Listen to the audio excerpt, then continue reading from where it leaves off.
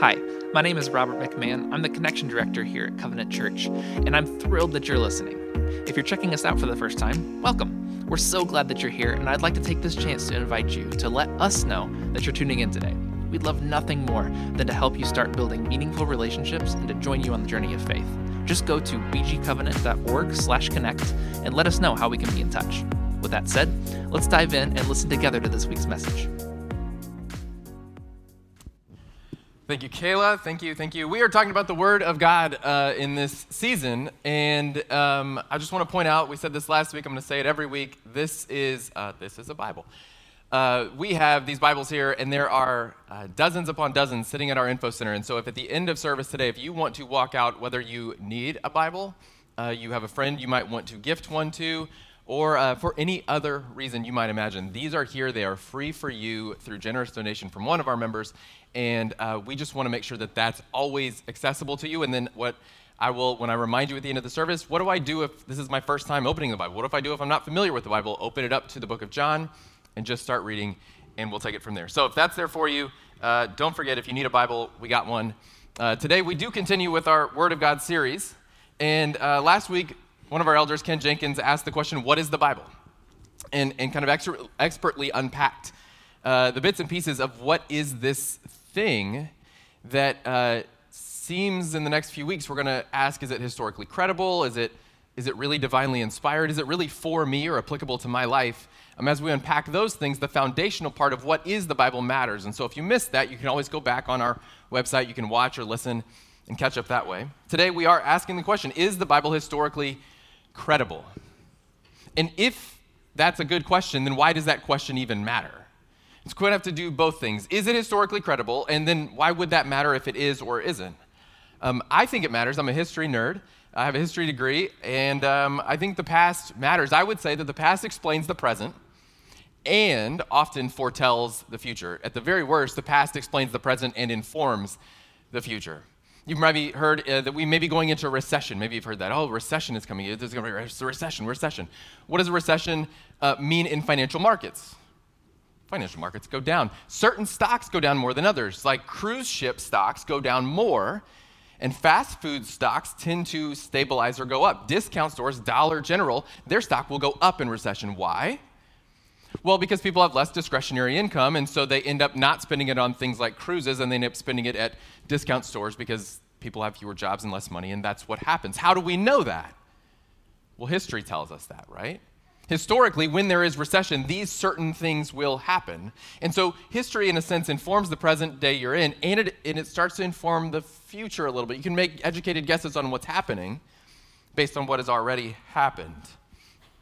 I think it's interesting. We would call it credible experience. You have credible experience with something, and it ends up informing your expectations about what's about to happen. So if I said, this is heavy. If I said this is metal, like this is metal, what sound does it make when metal hits a hard floor?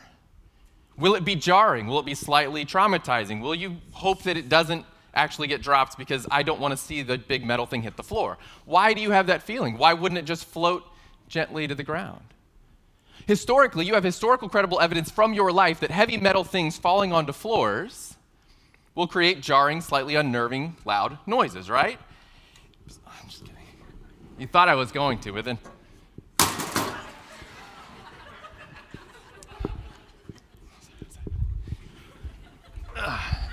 Sorry, I didn't. Total accident. Why did it make that noise? Because that's the noise it makes, right? That was the noise you expected. Now, let's go to the next phase. I'm going to take this boiling hot cup of coffee.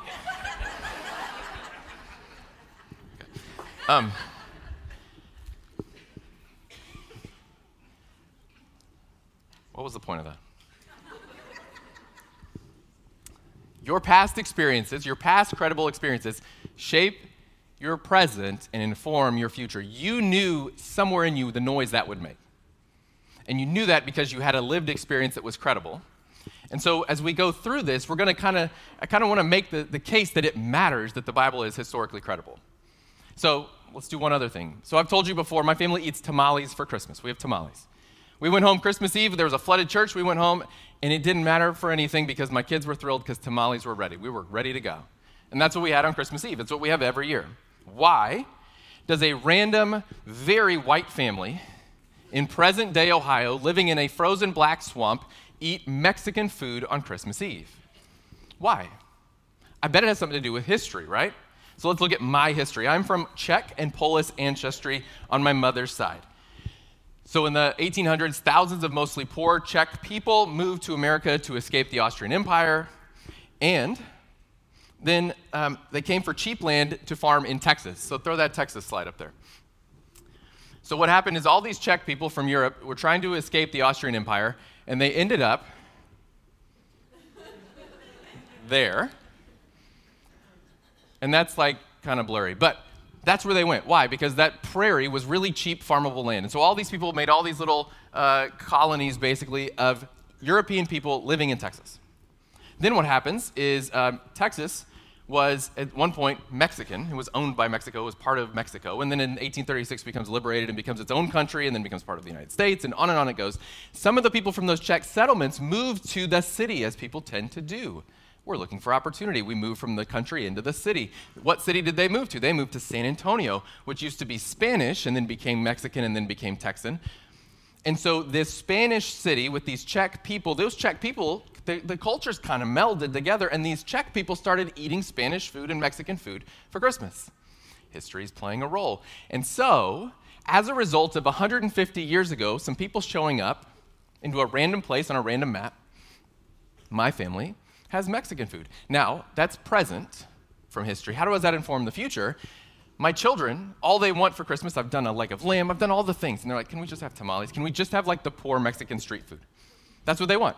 So I have a guess that my grandchildren are going to eat tamales on Christmas because my children eat tamales on Christmas. And because my children eat them, my grandchildren, who don't exist yet, will as well. And they're going to go, why do we eat this? And we're going to have to do the whole lesson again because the history matters, and a credible historical experience tends to matter over time.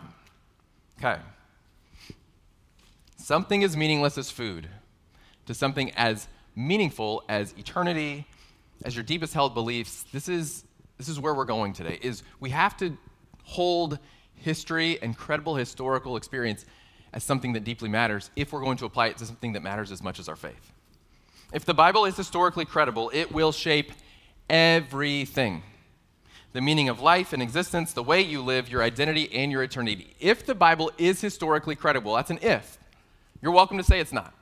I think it is, but you're welcome to say it's not. If it is, it should change everything about the way you live. There's a headwind in our culture. It's a challenge for us. There's a headwind. You live in a postmodern world.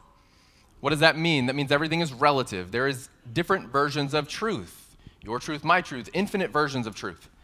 People say, live your truth. And even history is then dismissed. History is dismissed. Why? Because history is biased by the teller, it's told, or history is the story of the victor. We are told that the person who was persecuted or oppressed or who lost doesn't tell history because they're no longer here. So we're even told, don't really trust history. Let's rewrite some histories because history doesn't really, I don't know if we can trust that. Like let's take a current event and let's apply this filter. I don't know if you guys know, Russia invaded Ukraine, right? Okay. Why? Who's at fault? And what's the point? So, ask Zelensky from Ukraine and ask Putin from Russia to explain why Russia is currently invading, occupying, warring with Ukraine. I think you're going to get two very different answers, right? Which one is true? Well, it depends on what side of the argument you're on. It depends on who you're allied with. A lot of things have to come in, but some form of truth is in there somewhere maybe, but they have two different forms of truth based on their perspectives on the same event. So what becomes true in a world where everything is relative? Where there is no absolute truth in a postmodern world, what becomes true? The only thing that can become true are the things you cannot argue with. How you feeling today? Can't argue with that. How are you feeling? Feeling great. No, you're not. Sorry. Yes, I am. You can't disagree with feelings, and so truth in our modern culture is based on feelings. And since our feelings change about things, about history, about anything, since our feelings can change, truth can change with it. If I feel like a banana or a Buddhist or a woman today, you cannot argue because it's just what I feel like. And I don't say that to diminish people who have feelings that are difficult, dysmorphic, challenging. Those are real. They're feelings. The challenge is you can't argue with them, and when we are talking about things such as verifiable, historically credible, evidence-based truth, we can't default to feel. We have to opt out of the postmodern game. Because if we live in the postmodern game, then this is true for you, but it's not for me, and that doesn't work. The Bible won't allow it, actually. The Bible won't allow you to say that can be true for you, but not for me, because the Bible makes some really big truth claims, exclusive truth claims, that can't be mutually true for you and not for you. They have to be all in one. Let's start out with one of those. Genesis 1:1. In the beginning, God created the heavens and the earth. It's a pretty big truth claim. Where did we come from? So the Bible would say that there was Eden, and then there was Adam and Eve, and then there was sin, and there was separation from God and man, and it gets bigger from there. In the beginning, God. In the end, God. In between, you kind of flip through the Bible. In between, God takes on flesh. God invades humanity. God saves humanity. God promises to return, restore. God invites us to share in the renewing of creation in his midst. Sort of a massive truth claim. If true, would change a lot about who we are and how we behave. If not, this whole thing kind of doesn't make much sense.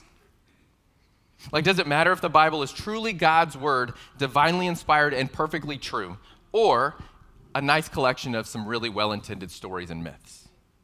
The difference between those two things are, one, I will stake my eternity, my life, my every breath to it, because if it's true, it changes everything. And the other is like, well, that's cute. Maybe we'll read those around bedtime to our children. So we have to wrestle first with, do we really believe this? But before we even get there, do we really even believe that this matters? Because if we're still in a place where it's like, no, it's cool if you don't believe it, it doesn't change anything. You can have your faith, and you can have your faith, and it's fine, it's no big deal. If we say that to people, then we are saying that the Bible isn't true. Because the Bible would say it kind of does really entirely matter. If God's word is reliable and true, then our existence is explained and our destiny is changed. And if not, then we are just getting together to make each other feel better. So I'm going to say that it matters whether it's historically credible. There's too much to cover in trying to laying out the case for this. You can go to a class at a seminary and you can spend 6 months going through the credible historicity of the Bible. We have 23 minutes. So what we're not going to do is be exhaustive. What I am going to do is try to do a few things. I'm going to talk about genres and how they affect our understanding of truth. And then we're going to do a couple examples of how things that have been discovered, historically real things, are upholding biblical truth. And then we're going to do a little fun thing at the end where we take just a slice of the Bible that just is so boring and factual that no one would ever care to read it, and we're going to see where it leads us. Okay. So first, genres. What are genres? Bible is full of different genres. It's 66 books, as Ken explained last week. It's 66, there's letters, there's books, there's prophecies. So what is in here? There's letters, there's history, there's poetry, there's prophecy, there's narrative, like historical nonfiction, parable, metaphor. So we believe, at Covenant Church, we believe the Bible is without error and literally true, even if not all of it is literal. So what I'm going to do, I'm going to read our statement of faith. Sometimes we put parts of our statement of faith on the screen, because you need to know and understand that I'm not in charge. I'm one of the elders here at the church, but this isn't what I believe. This is not my opinion. This is what we believe as a community. And so let's read it. The Bible, this is what we believe about the Bible. We believe the Bible is God's word. It was written by human authors under the supernatural guidance of the Holy Spirit. It is the supreme source of truth for Christian beliefs and living. Because it is inspired by God, the word of God is inerrant, without error, in its original autographs and in all that it affirms. There's a lot of scripture. You can look this up. Autographs meaning in the first writing of it. If I write a letter and I hand it to Joe, and then Joe copies that letter and hands it back, and they copy the letter again and hands it back, the original autograph is the one I wrote to Joe. That's the original autograph. So we believe the inerrancy in the original. Now, could there be a translation thing that takes it from A to B and like a slight twist here and a slight twist there? Maybe. We believe the Bible is inerrant in its original autographs. Okay? So we agree that Scripture is true. This is what we believe as a community. And then we have to say that there is a point to that. So I said it's literally true, even if not all of it is literal.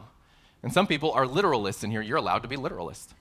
Some people are very heavy in the poetry and metaphor. They're like, this is sort of metaphorical. You're allowed to do that too. What we believe is the point of it is it's all God-breathed and it's all true. We might disagree on what's literal and what's figurative. That's okay. Here's an example. If I exclaim to you that I'm over the moon about my wife, I'm over the moon for her. Either you know that the point of that is I really love her, or I'm a liar because I'm clearly not over the moon right now. And so if we're going to quibble over that, we're going to have major issues, right? What you get is the point. You're like, well, he's using some poetic, metaphorical language there to say that he really loves her. I get it. It's a true statement. I'm over the moon for her, but it's also not a true statement. It's not literally true of her. I love her deeply. Song of Solomon. You didn't think we're going to go there today, did you? Here we go. Buckle up.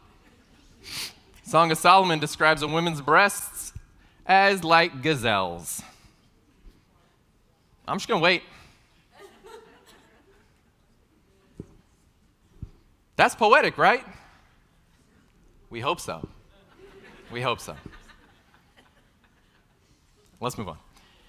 Was the world created in a literal week or a metaphorical week? What is the genre? What are the implications? What's the point? God created. God created.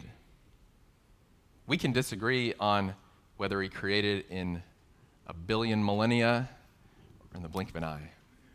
What we can't disagree on is that God created. Scripture is clear. God created. God spoke and the world came into being. The world was formless and void and God spoke and the world came into being. That's true. Science agrees with that too. Science, lest you be a scientist, science agrees that there was a beginning, that we can point to a beginning. So science says actually there was a beginning. So when the Bible says in the beginning, we're not starting off on a bad foot here. We're starting off on science agrees there was a beginning. We just happen to believe the beginning was authored by God. Geological records, since we're on science, geological records support that there was a massive, unprecedented flood in Mesopotamia around the time of Noah's flood. Geological records support that. Now, so did the writers of the age. You go, well, that's geology. I don't know. You could fudge it. This science changes over time. They get different. Okay, well, so did the writers of the age, Gilgamesh, others. Historians pointed to this massive flood. And so we look at it and we go, well, that's interesting.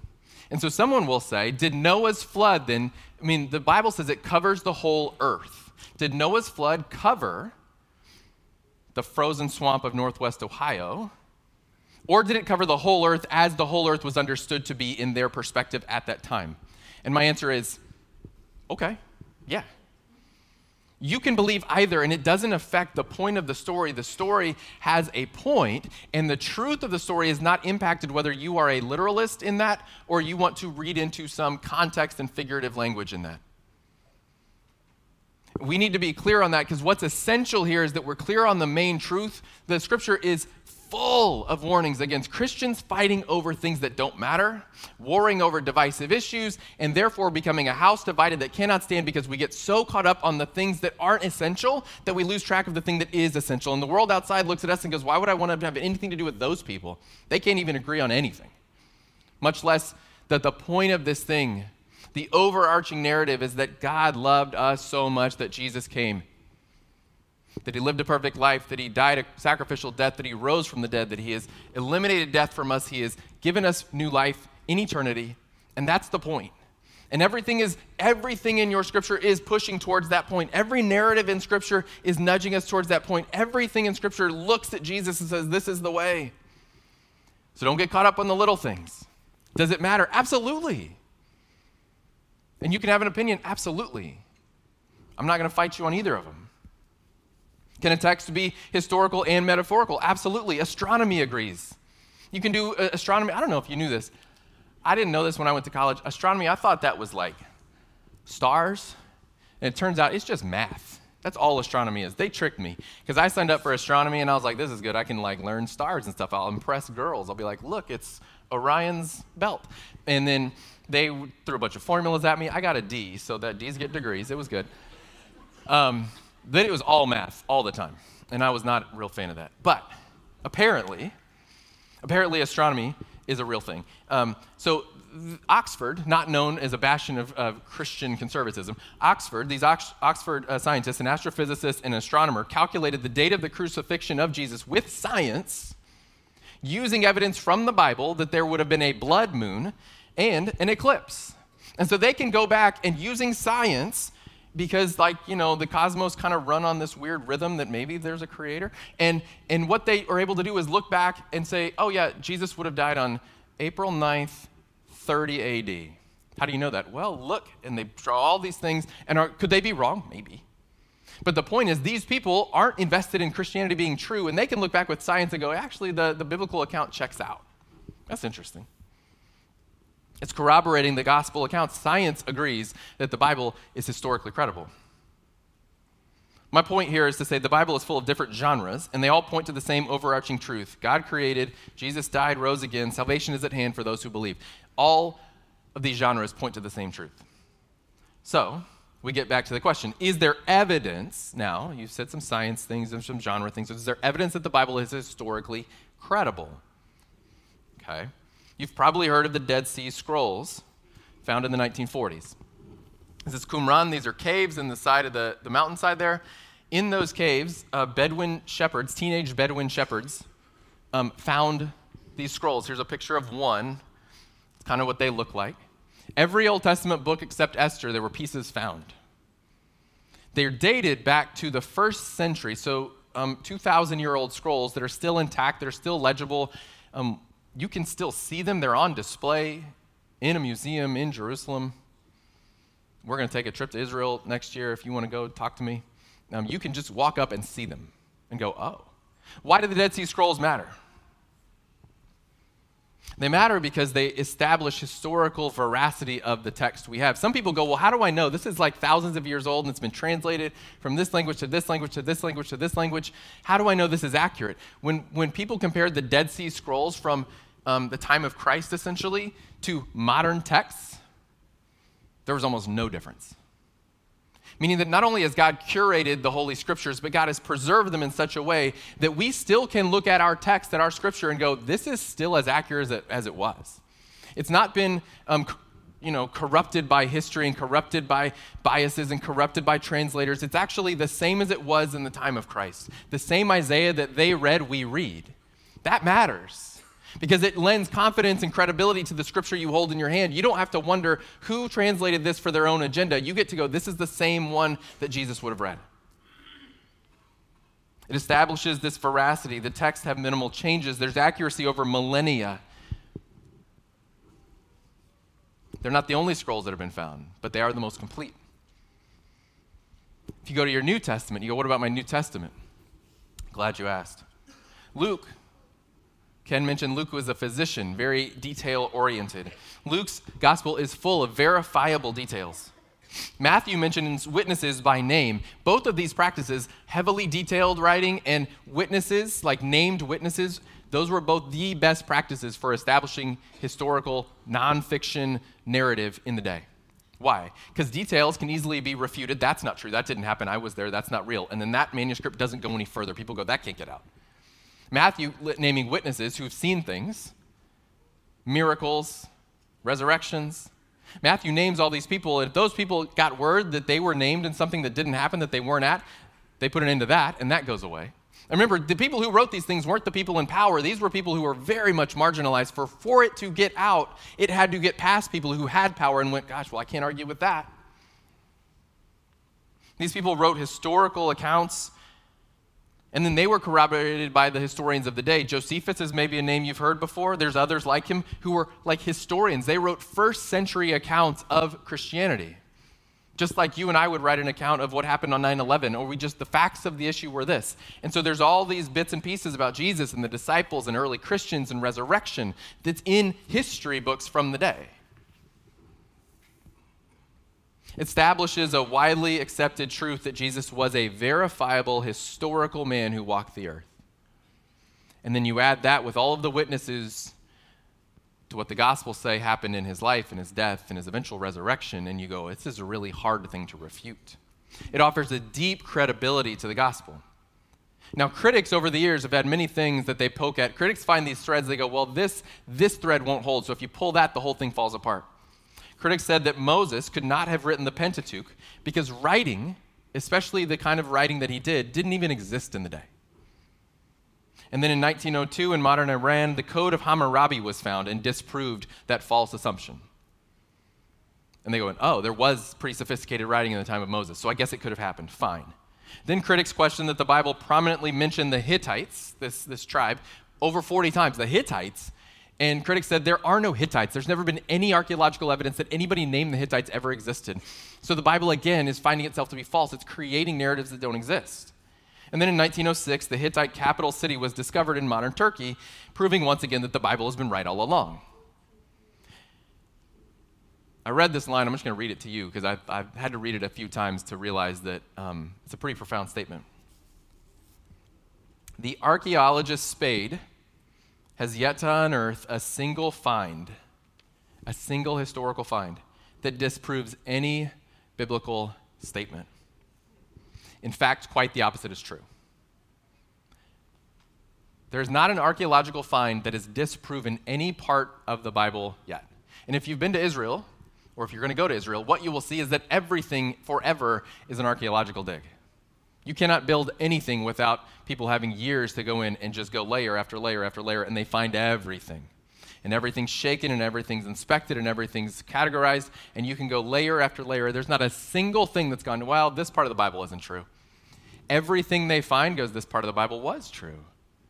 I read an article this morning in the Times of Israel that says they found writings from the time of King David that uphold several of the things that David had said, that until this time they couldn't have figured out. And these things were found in the 1800s, and we now only have the technology to kind of finish and fill in the writing. And they went, actually, oh, well, this corroborates a lot of what David's testimony would have been about his life. Interesting. Like every time we find something, it goes, yeah, the Bible was right. Yeah, the Bible's good. So we go to Ebla in northern Syria. I'll put a map on it. You can get a picture of where we are. We have the Mediterranean Sea, and then you're going to see, just to the right of the Mediterranean Sea and up a little bit, you're going to see a little Ebla, E-B-L-A. Okay, so see Aram in red, and then you have Ebla just above that. This is modern-day Syria. You can see Damascus, Jerusalem down below that. So in Ebla, in northern Syria, in the 60s and 70s, there were these excavations, and they found thousands of tablets. They didn't even know there was a city there. They start digging. They find these tablets, the tablets of Ebla. So we can go to the next slide, and it has a picture of what these look like. So that's what they walk into as they do some excavating, and there's all these little, squares. And you have a zoomed-in version up there a little bit where you see there's tiny little bits of writing on each of these tablets. Thousands, tens of thousands of tablets. What they realize is they've uncovered an ancient library of sorts. The court in the city was near there, and so maybe these are the court records of the library, something along those lines. They've dated it to 2300 BC. Why does that matter? Because Abraham lived in the 2100s, and Moses lived in the 1500s BC. So this predates Moses by almost a millennia. Okay? This mentions biblical towns that otherwise people had gone, that's not a real place. Sodom and Gomorrah, people for a long time said, that's not a real place. They made it up. It's like a myth of this thing that might have happened. Well, these tablets from Ebla, they mention Sodom and Gomorrah as modern-day towns. Creation story is found in there. Our library has facts about science and facts about the world around us. They found the creation story in this library in ancient Ebla that just happened to mirror the Genesis story of creation. Almost 1,000 years before Moses. It adds considerable veracity to the biblical details, otherwise would have been lost to history and unprovable. Discovery after discovery continues to show this stuff is real. It's historically credible. Critics said that many of the Old Testament laws were improbable. They were too sophisticated. These weren't real. People didn't talk like this. People didn't write like this. They wouldn't have this many clauses. This is not real. It was a very common critique. All of the Old Testament Mosaic law was called into question, and then at Ebla, 1,000 years pre-Moses, what did they find? Complicated case law on these tablets. Case law, like a lawyer would have on all those books. You see the lawyer commercial, and there's like 1,000 books behind them that they've never read. That's case law. That's what that is. So they can look up a case from 1850, from 1916. They can look up the case and use that for the modern case. They found case law at Ebla on tablets that mirrored what showed up in Deuteronomy later. So not only was it sophisticated, but Moses may have been basing some of the way he wrote on what was existing at the time, historically credible Bible. This is stunning support. It's a rabbit hole I'd love. You go down too many rabbit holes on the internet I wish you didn't go down. This is one I want you to find. I want you to start the YouTube search of the historically credible Bible and just see where it takes you. Let's finish with something fun. I think it's fun. If you don't think it's fun, then come back tomorrow. We'll do it again. The prophet Ezekiel. He's a priest. I want to convince you to read your Bible. That's kind of the point here. I want to convince you to want to read your Bible. I want to convince you that all of it, the Bible says all of it is designed for your good. All of it is designed to sharpen you. All of it is designed to equip you. I want to show you that truth connects and informs and even inspires. Even truth, we're not really sure why we have to read this part. Ezekiel 1, we'll just read it together. This is the priest Ezekiel, he writes this. In the 30th year, in the 4th month, on the 5th day of the month, as I was among the exiles by the Kebar Canal, the heavens were opened and I saw visions of God. On the 5th day of the month, it was the 5th year of the exile of King Jehoiakim, the word of the Lord came to Ezekiel, the priest, the son of Buzi, in the land of the Chaldeans by the Kebar Canal, and the hand of the Lord was upon him there. And you look at that and you go, why do I have to read that? I agree. Seems like a lot of unnecessary detail. Just tell me what you want to tell me, Zeke. Come on, buddy. First, note that he dates everything exactly. He dates everything exactly. Why? Because if this was some sort of historical document, it would need to be credibly able to be refuted. And so he isn't just Zeke hanging out by the palm tree. Here's some stuff I heard from the Lord. He goes, hey, this is where I am. This is how old I was. He names who was there. He's able to be disputed. He timestamps it, which in the ancient world is great authenticity. He says, I'm 30. I'm writing this and I'm 30. I'm a priest. I'm 30. He then tells us by what he says here, we know that it's 593 BC. Now, if it had said in your Bible at 593 BC, you read that as a history text. All you need to know is because all the stuff he mentions, we know it's 593 BC. The 5th month of the 5th year of Jehoiakim's reign. How do we know that? Because there are records of who the reigning king is at the time. Why does this matter? Why do you care? Because it all ties in, because all Scripture is God-breathed, and all Scripture is useful for your growth and your pulling into the Lord. So let's take one little snippet of that and ask why it matters. Why do we care that he's 30? In his 30th year, do we care? Does it matter? Is it important? Does it tie to anything? He's 30 and he starts writing. He's a priest and he's 30. Go to Numbers chapter 4, verse 1. So we come over here. It says, the Lord spoke to Moses and Aaron, saying, take a census of the sons of Kohath from among the sons of Levi by their clans and their fathers' houses, from 30 years old up to 50 years old, all who can come on duty to do the work in the tent of meeting. So in Numbers 4:3, and then again later in that chapter in 4:23, what the law says is you have to be 30 years old to be a priest doing priestly work. You have to be 30. This is important. You got to be 30. If you're going to be a priest for God, you have to be 30 years old. There's something about it. I tell my girls, you cannot marry a man until he's 30. Why?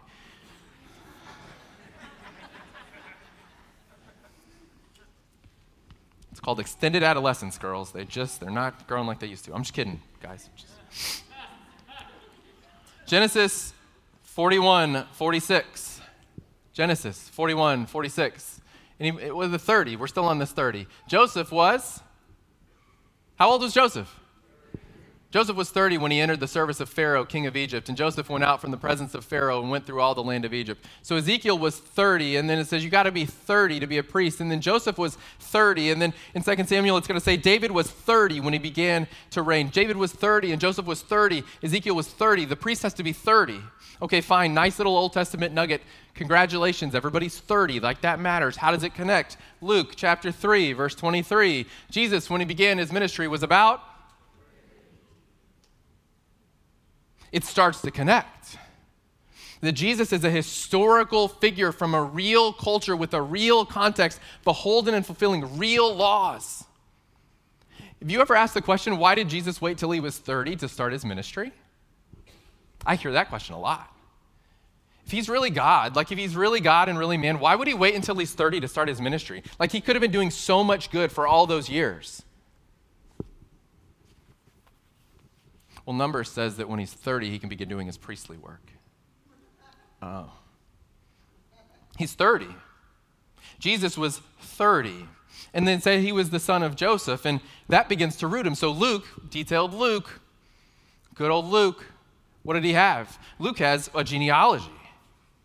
Luke's genealogy, I'm not going to make you read it, but you ever look at your Bible and you see this person begat, this person begat, this person begat, this person, and you go, oh my gosh. I don't need to know who begat who. Get out of here. Luke shows that Jesus is from a priestly tradition. He roots him in a lineage that ties him into a priestly tradition in a cultural and historical context. So this detailed Luke says, I can root him in history, and Luke traces 77 generations, and he traces Jesus back to Adam in lineage.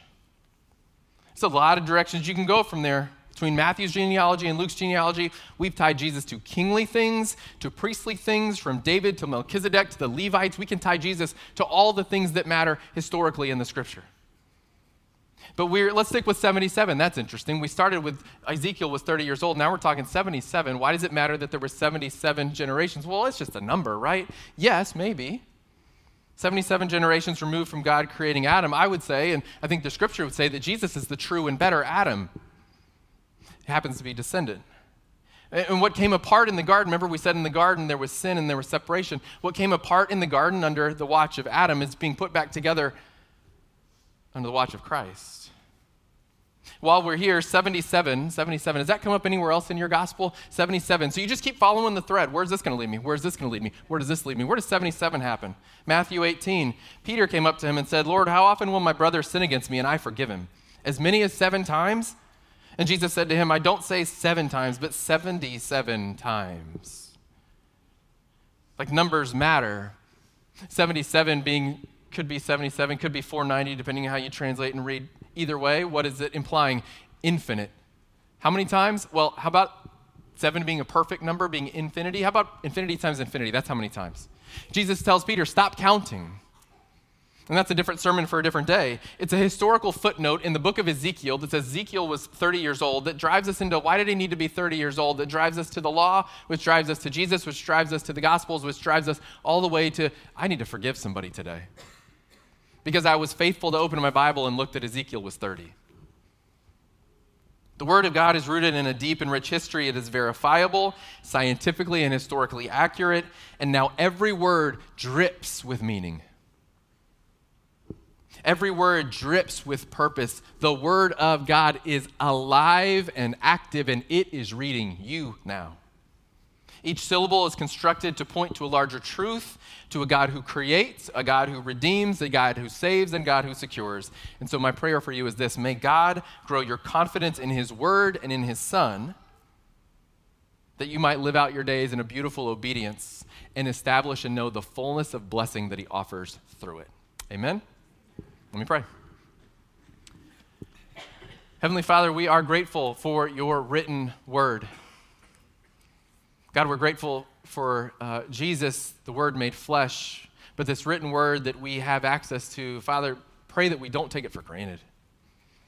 God, find us to be a people that are deeply committed to knowing your word and knowing that every drop, every word, every letter, every syllable has meaning and purpose and invites us into deeper life with you.